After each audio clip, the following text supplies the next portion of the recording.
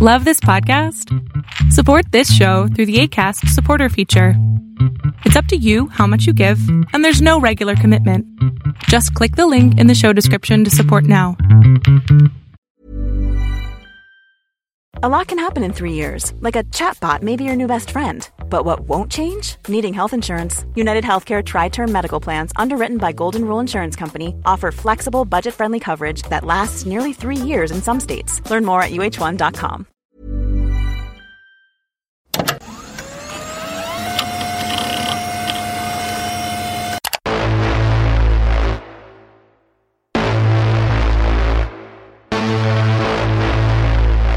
People live in a world of their own making. Frankly, that seems to be the problem. Welcome to Angry Planet.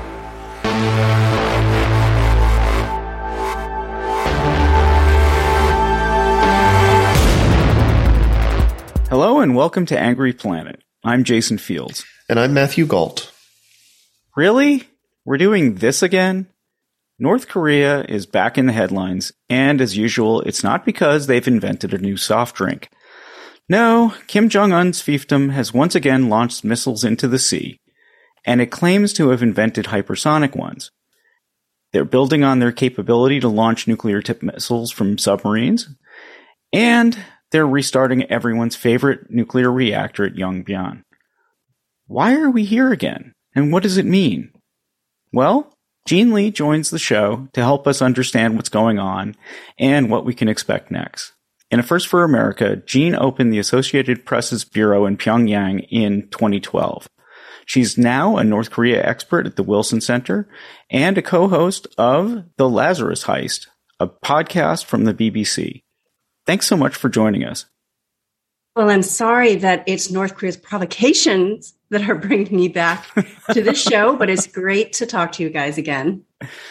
Can you start by giving us a rundown on what's happening on the Korean Peninsula right now? So what's not happening? So North Korea is back. We've seen North Korea amping up its weapons testing over the last few weeks. So just this month alone, we've had 3 missile tests from North Korea. These are tests of a long-range cruise missile, a ballistic missile that was spectacularly launched from a train. Go and check out that footage.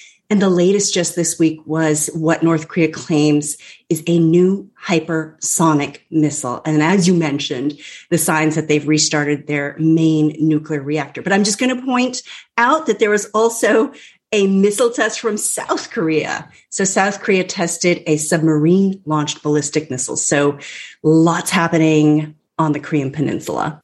So why now? What's behind the current, I guess provocation is not a bad word. I mean, why? Well, just on a technical aspect, it was interesting because I went back this morning to look at what Kim Jong-un, the leader of North Korea, said in January when he gave this big speech about where they were and where they're headed. And it's really interesting because in January, he laid out a list of things that his nuclear scientists were doing. And included on that was research on a hypersonic missile. And then there was like a checklist of things that they're working on and poised to begin testing. So this shouldn't come as a total surprise. They have been, I think to us, they've been quiet over the past couple of years, but I have been saying that they're continuing to work on their weapons program, tinkering with it, getting it ready, doing the research, and preparing to test when the timing is right. And what is that timing? I mean, I think that there are so many different reasons, both domestically and in terms of their internal messaging for why and when they test.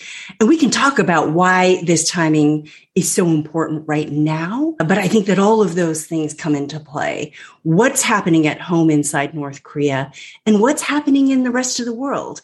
But it's clear that this is the time where North Korea wants to ramp up tensions, remind us that they still have this ambitious nuclear program, and perhaps let's set the stage for a type of re-engagement. Can we talk then a little bit about what's going on inside the country? Yeah, I mean, frankly, it's hard for us to tell because they've been so shut down for so long. They went into a period of self-imposed isolation. And I would argue that this self-imposed isolation started in 2019 after the breakdown of those talks with then President Donald Trump in Hanoi. Those talks broke down in February 2019 in Vietnam. And I would say that since then, because they didn't go the way that Kim Jong-un expected, he had to get on this train, 66-hour train journey back to Pyongyang without the deal that he thought he would have. And I do think that that's when they shifted into this, okay, let's figure out how we're going to map out our strategy. And then we had the coronavirus. We had the pandemic. And I think that provided, in some sense, a convenient opportunity to really shut the borders, as well as their very real concerns about how they would handle a pandemic. So North Korea shut its borders, just sealed them in January 2020. So very early. They have a long border with China, and there were a lot of people who were going back and forth across that border on a daily basis. So they just sealed off the country and went into this self-imposed isolation. So it's very hard for us to tell what's going on. That said, I think when I look at what North Korea is trying to do in terms of its domestic policy, it is to try to get their internal unity back on track. And then in terms of the external, Kim Jong-un, I think, was watching and waiting, first of all, to see who the next U.S. president would be.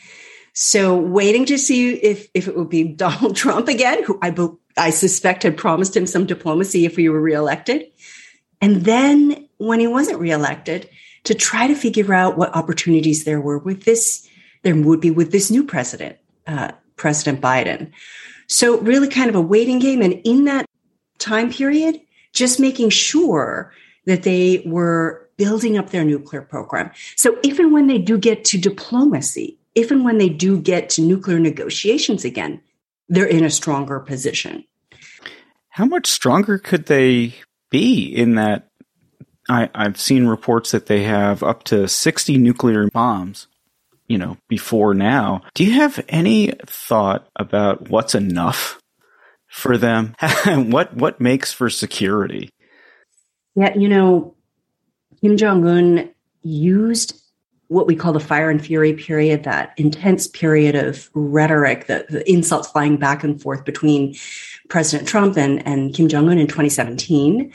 They use that as an opportunity, the North Koreans use that as an opportunity to really ramp up their nuclear testing. And by the end of 2017, they had gotten to a point where Kim Jong-un was pretty proud of the progress that they had made. They had tested and proven that they could launch an intercontinental ballistic missile. They had made these nuclear weapons, these nuclear bombs, small enough and light enough to potentially mount them on a ballistic missile. Thankfully, we haven't seen them marry those two technologies together. That would be absolutely terrifying. And those achievements did allow Kim Jong-un to say, okay, I'm pretty happy. I think we've proven ourselves, and I'm ready to step out into the world and start negotiating. But then he discovered in 2018 and in 2019 that it wasn't enough to really put himself in a strong enough position to negotiate a deal with the United States. He needs those weapons to pay off. And I think what he's seeing is that actually I need more. I need to expand my arsenal and expand my bargaining power. And so I do think that from a leverage point of view, every single piece that he adds to that arsenal means he has more to negotiate with. On a technical level, on a security level, oh my gosh, absolutely. Each of these test marks a development toward more and diverse and more developed nuclear technology. I mean, each of these tests that we've seen this month marks a step toward perfecting a technical element of their missile technology that gets them closer to expanding that arsenal and really being more of a threat, both in the region and globally. So yeah, we need to be absolutely terrified that they're continuing to carry out these tests and advance their program.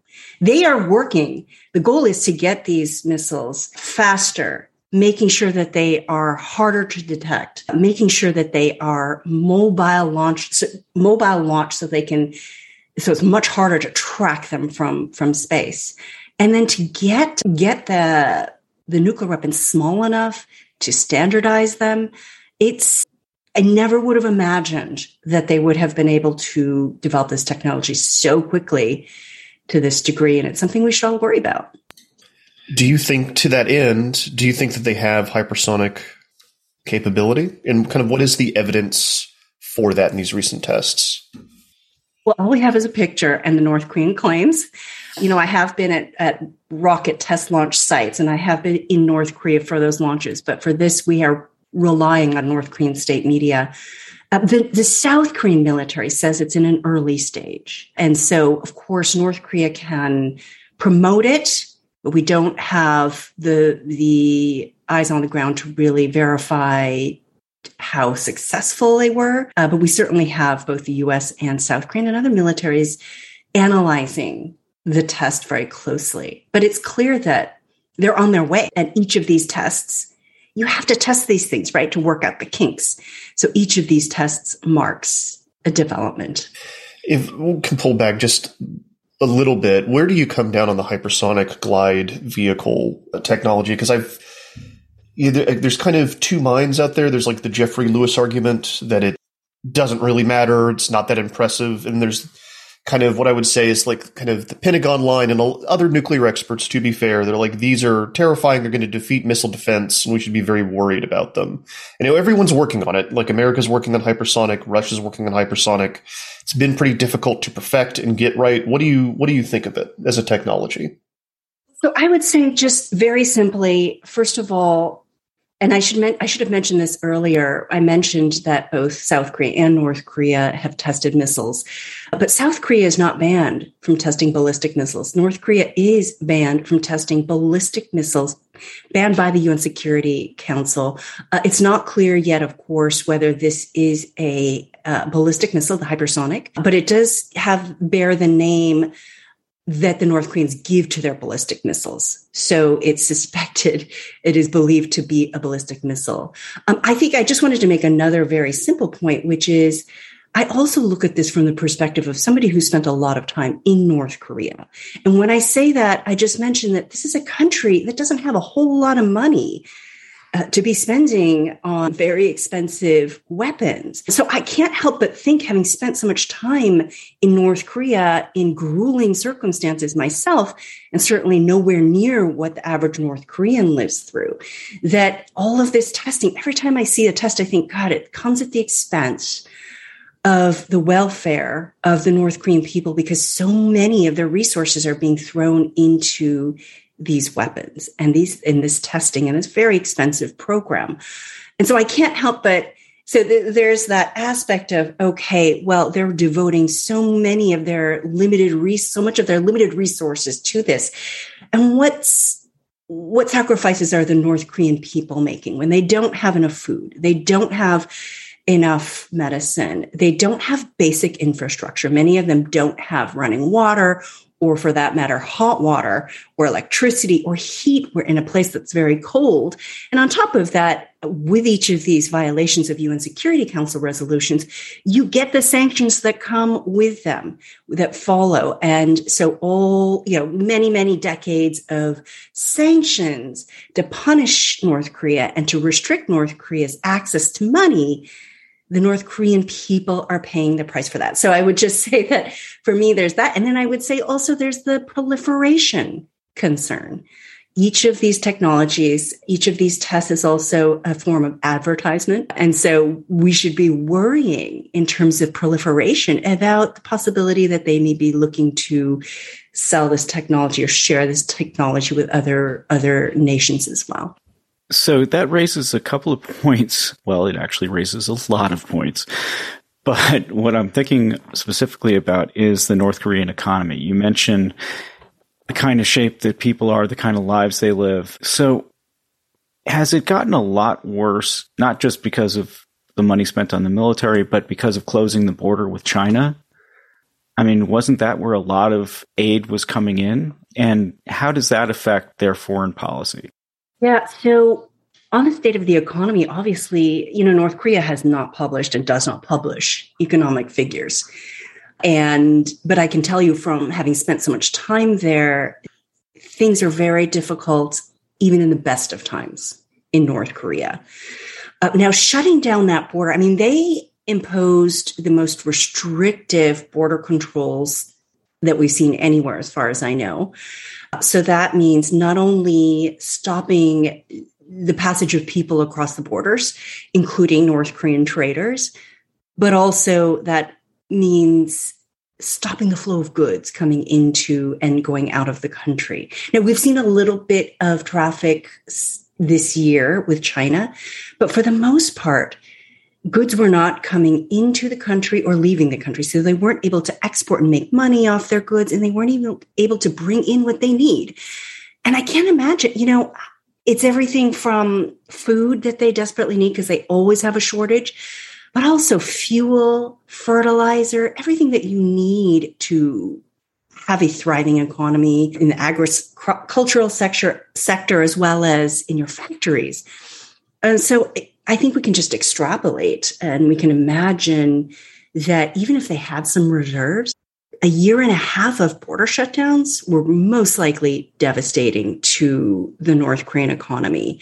But that was a decision and a risk that the leadership was willing to make. And this is a question that I have because I always wonder, well, how are they making the money to continue building these nuclear weapons, these ballistic missiles?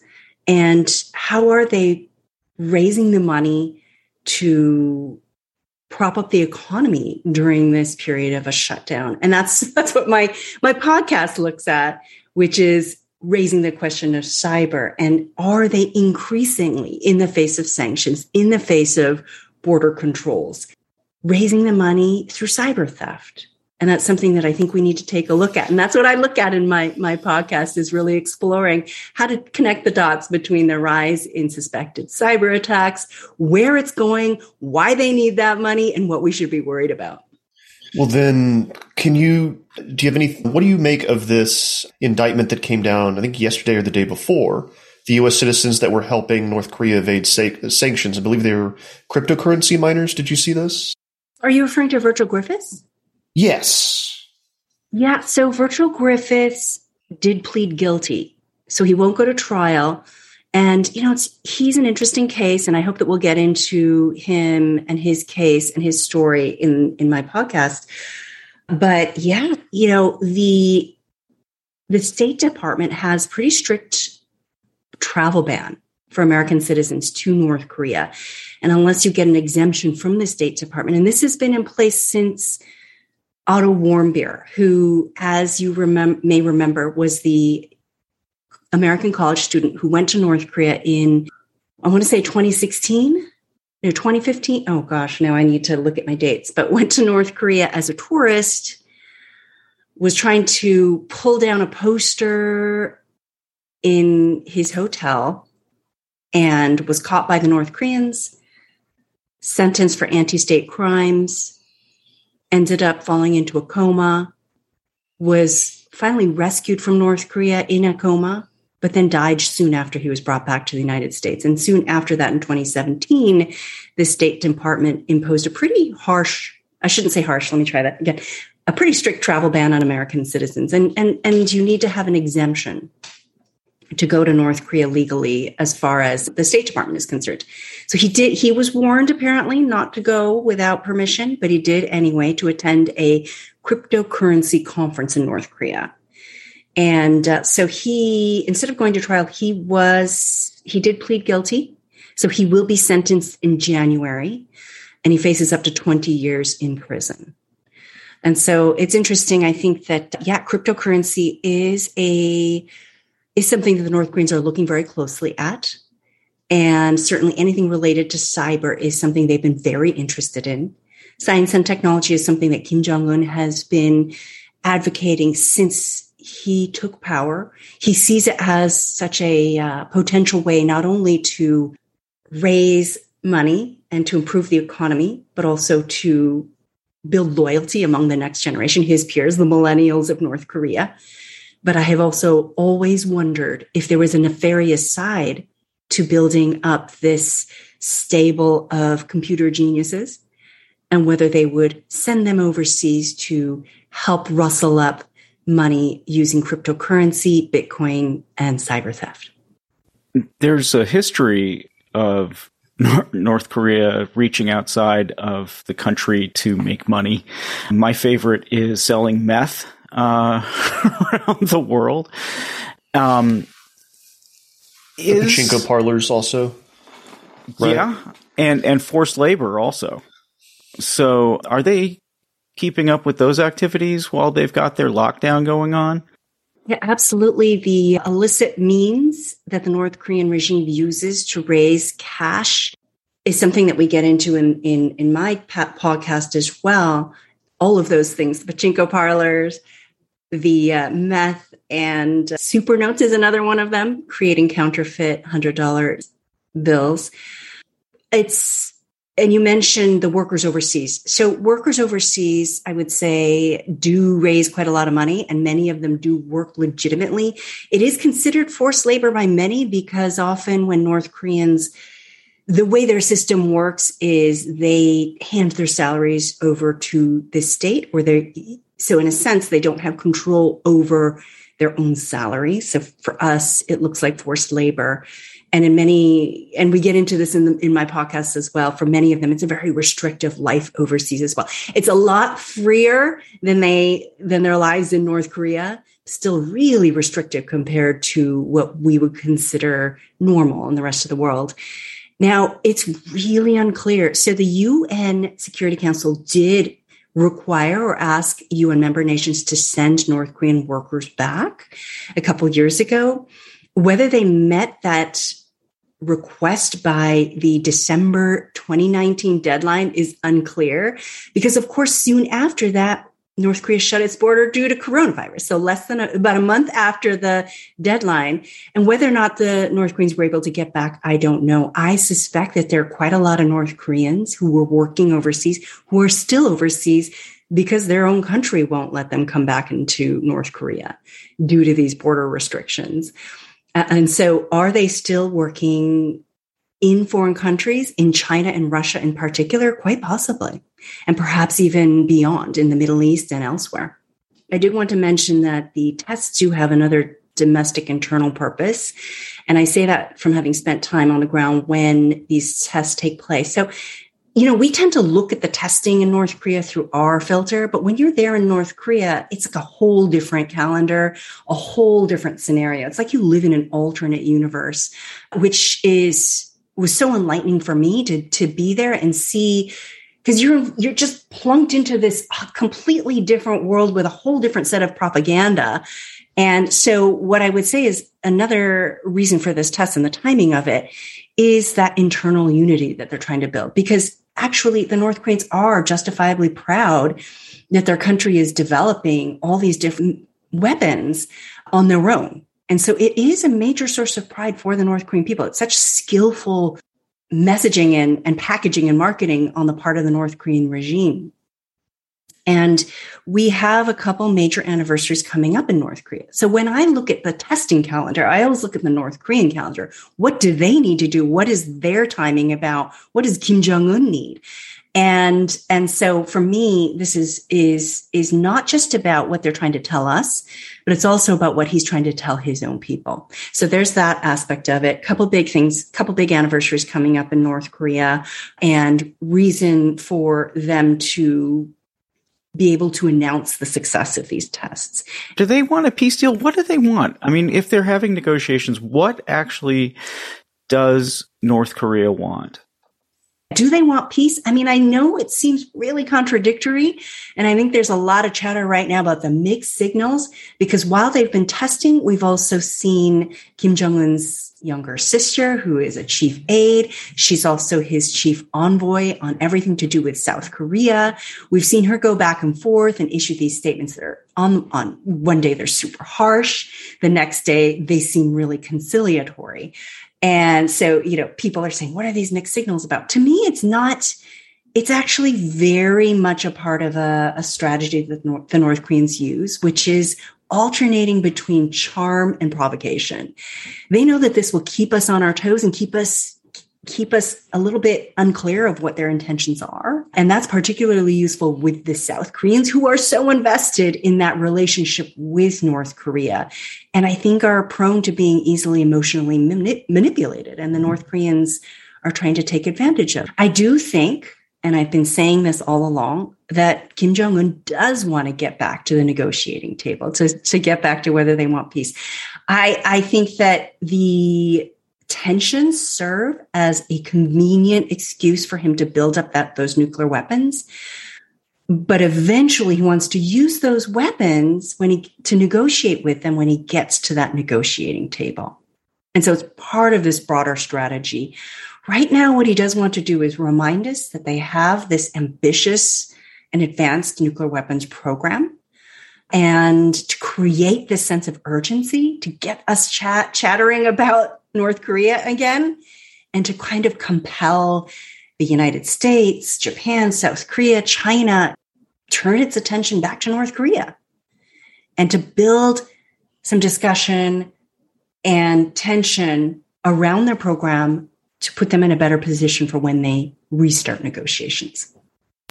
With the negotiations, though, do you think that the nuclear weapons stockpile is actually on the table? Is that something that they would consider giving up? Or, again, sort of what are they looking for in the negotiations? What's a win for North Korea? Yeah, I mean, that's a good question. We're always asking, what does Kim Jong-un want? Well, I don't think he wants to give up his entire nuclear program.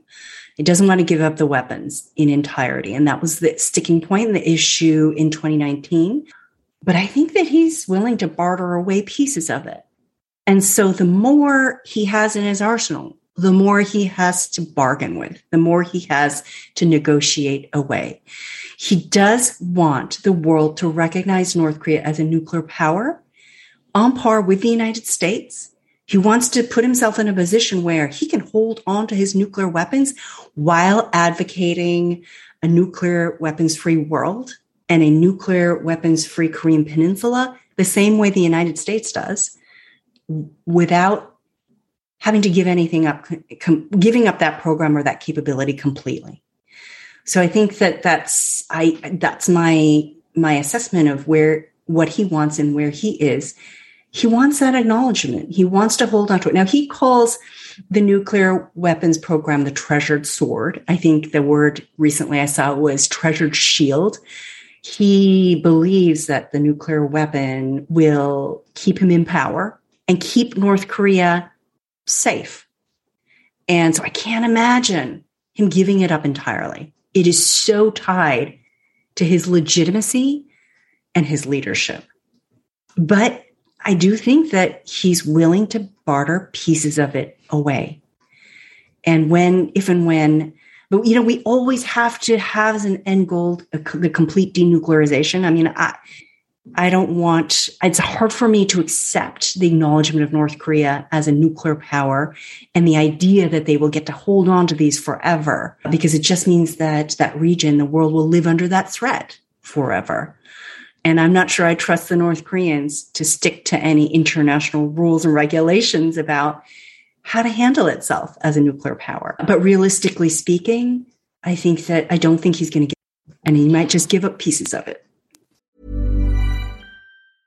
A lot can happen in 3 years, like a chatbot may be your new best friend. But what won't change? Needing health insurance. United Healthcare Tri-Term Medical Plans, underwritten by Golden Rule Insurance Company, offer flexible, budget-friendly coverage that lasts nearly 3 years in some states. Learn more at UH1.com. Millions of people have lost weight with personalized plans from Noom. Like Evan, who can't stand salads and still lost 50 pounds. Salads generally for most people are the easy button, right? For me, that wasn't an option. I never really was a salad guy. That's just not who I am. But Noom worked for me. Get your personalized plan today at Noom.com. Real Noom user compensated to provide their story. In 4 weeks, the typical Noom user can expect to lose 1 to 2 pounds per week. Individual results may vary. So where does that leave the South? Does the South want its own nuclear weapons? You mentioned a missile test from the South. What was that about? What kind of missile was it? It just seems like, of course, South Korea is the one under the most threat. So South Korea launched a submarine-launched ballistic missile or I should say South Korea tested a submarine-launched ballistic missile, and they're perfectly entitled to do so, but it certainly raised concerns about an arms race in Northeast Asia. And I think that it's interesting because it is also South Korea's way of expressing its own sovereignty and also expressing some desire to take control over its own defense. And perhaps the North Koreans could see, some people might think that the North Koreans would be threatened by it, maybe in words in their state media, but I think they would also privately be thinking, yeah, the South Koreans, we need to defend ourselves. This will get us, the Koreans, closer to not needing the protection of the United States. So it's a really interesting step the South Koreans have taken, but it does raise concerns about whether all these different countries in the region are going to start to feel like they need to build up their capacity and their capability to protect themselves against North Korea. So could Japan also be looking to beef up its capability? Will we continue on that path? And it just raises the specter of a nuclear arms race in Northeast Asia. Obviously, China as well, the concerns that China would have, and whether that would, if they don't want to see an amping up of military capability in its neighborhood either. It's really interesting. We've got a South Korean president, Moon Jae-in, who's really committed to engaging North Korea. He was very successful in using the last Winter Olympics in Pyeongchang as an opportunity to engage the North Koreans. Kim Jong-un sent his little sister to the Winter Olympics, an absolutely amazing moment. But he only has a few months left in office. So South Korea has a one-term 5-year presidency. So he's got this, he doesn't have that much time left. I'm sure he wants to do what he can. Now, it's not clear whether his party will remain in office when we have elections in South Korea in the spring, or whether we'll have a conservative take office, in which case North Korea policy could change dramatically. Now, these two parties are so, and I should say Koreans at large, or South Koreans at large, are very polarized. There are some who feel that we have to find a way to live with the North Koreans, engage with the North Koreans. They are advocating an end of war declaration. But then you have the conservative South Koreans who don't trust the North Koreans at all and would rather kind of let them live in isolation and would not agree to any kind of an agreement that could put them at greater risk.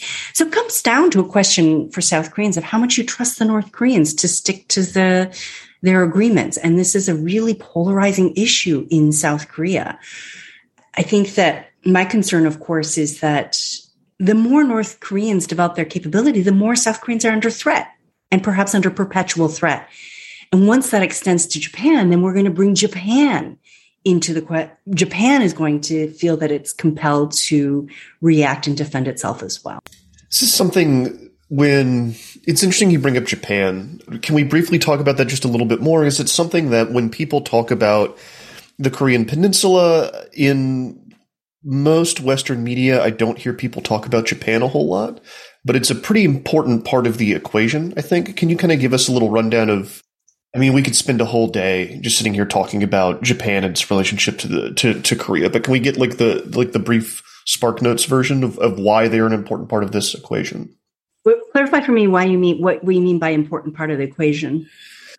They're an American they're, a staunch American ally in the region. They're, close to the peninsula. There's a long history between Korea and Japan. Okay. And with these specific nuclear tests, how does Japan react to them? What is it like domestically there for them when this kind of stuff happens?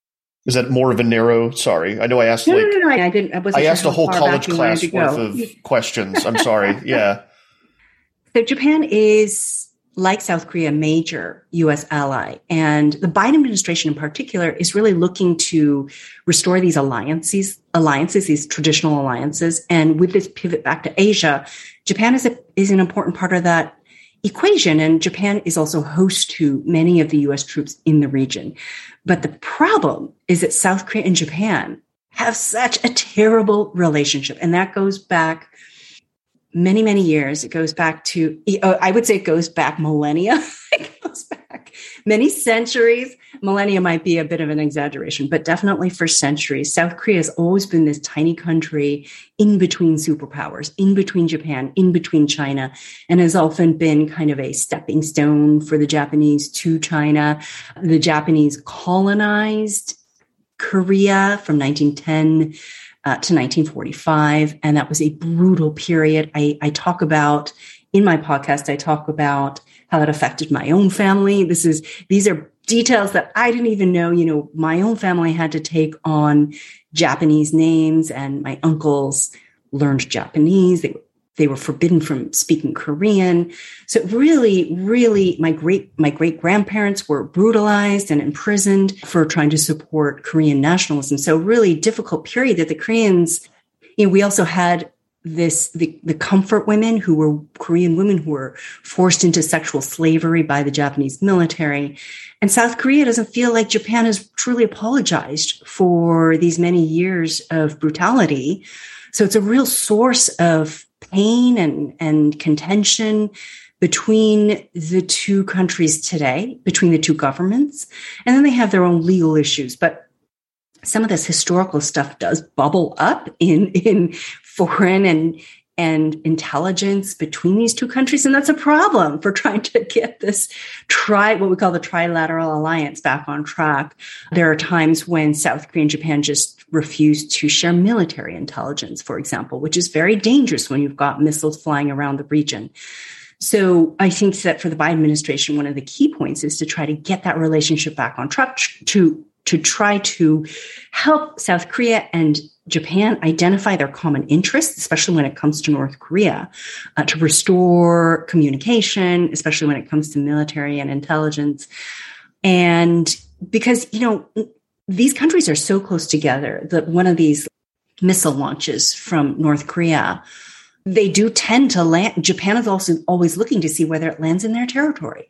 In 2017, those intercontinental ballistic missiles flew over Japanese territory. And you also have to think that Japan is going to think that they need to be prepared. They need to protect themselves. And will they feel compelled at some point to shoot one of these down? So one of the things that we worry about in the region, it's not so much that North Korea is going to stage a first strike, but with one of these tests, is there going to be a miscalculation where one of the nations in the region feels like they have to defend themselves because they don't know what it is that's flying through their airspace? So I think that, you know, we have Japan is going through transition politically as well. We have, I believe, a new prime minister. And I think his policies are going to be tough on North Korea. So it'll be interesting to see how and whether South Korea and Japan are able to find some common ground when it comes to North Korea policy, and that will help smooth over the difficulties in their own bilateral relationship. So, Jean, could you tell us a little bit more about your podcast and what's it all about? The Lazarus Heist. I am hosting this podcast with Jeff White, who is a tech journalist. So it's interesting. He really understands. He explains how the cyber works. And I explain why North Korea might be engaging in cyber, and really what we wanted to do was put a face on these sort of, you know, hackers are always kind of nameless and faceless. You know, that image of them in a hoodie. Actually, North Koreans also wear hoodies when they're doing computer work as well. But I wanted to kind of shed some light on who they are, who these young men are, who are North Korea's cyber warriors, and explain where they fit into the narrative, why it is they have state-funded research, what makes them so formidable. And I think it is because they've got the North Korean state behind them, or I should say military intelligence. They play a very important role in North Korea. It's not just a lone hacker acting on his own in the basement. They are supported by some very powerful people and are expected to carry out some very important cyber theft, as well as, I would say, asymmetric warfare. So, we start with looking at one of the most audacious cyber thefts, and that was the attempt to steal $1 billion from the Bank of Bangladesh, the Central Bank of Bangladesh.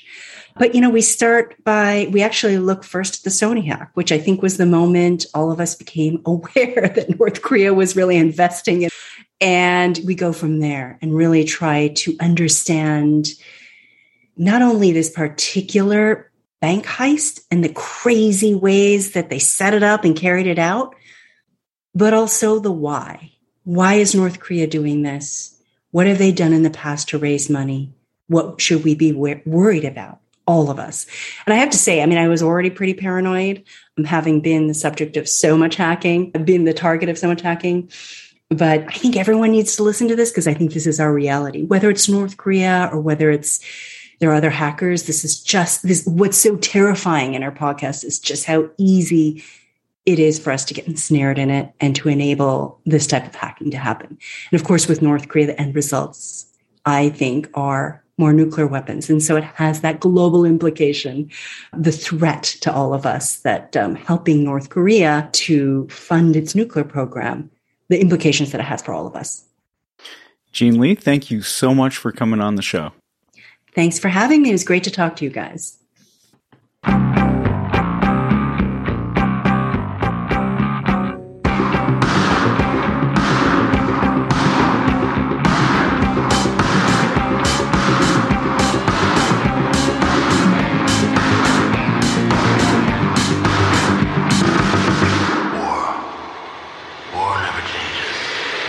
That's all for this week, Angry Planet listeners. As always, Angry Planet is me, Matthew Gault, Jason Fields, and Kevin Odell. It was created by myself and Jason Fields. If you like the show, we have a Substack, angryplanetpod.com or angryplanet.substack.com, where for $9 a month you get 2 bonus episodes every month. We just published one yesterday that is really, really excellent, talking to a freelance conflict journalist about his complicated feelings about the war in Afghanistan ending and why Americans don't want a civil war, even though some of them seem to think they do. So check that out at angryplanetpod.com. We will be back next week with another... Ever catch yourself eating the same flavorless dinner 3 days in a row? Dreaming of something better? Well, HelloFresh is your guilt-free dream come true, baby. It's me, Keke Palmer. Let's wake up those taste buds with hot, juicy pecan-crusted chicken or garlic butter shrimp scampi. Hello Fresh. Stop dreaming of all the delicious possibilities and dig in at HelloFresh.com. Let's get this dinner party started.